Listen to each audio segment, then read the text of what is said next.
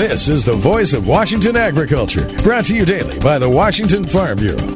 From the Ag Information Network, I'm Bob Larson. The livestock industry, both beef and dairy, get a lot of fingers pointed in their direction for their contribution to environmental damage and climate change. But Cargill Animal Nutrition's Leo Gondim says the industry has done far more than most people know, addressing things like greenhouse gas emissions. We can do more than we are doing, right? And I think that we should not be reactive about all these point fingers, but we should stand our ground and provide more transparency on what we're doing and how we are doing it. Government regulations, Gondim says, are just one of the many challenges they face. I think that the pressures coming from regulation, coming from inflation route, or even volatility, right? I think that they will increase.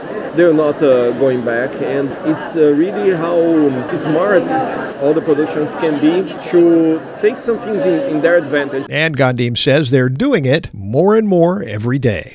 A simple example, right? The biodigesters that came some time ago, but not all farmers have that followed yet. But it's a really interesting way for you to be more sustainable and make more profit with energy. Tune in tomorrow for more on what Gondim says is an ever-changing industry that probably isn't going away anytime soon. Voice of Washington agriculture, presentation of the Washington Farm Bureau and the Ag Information Network.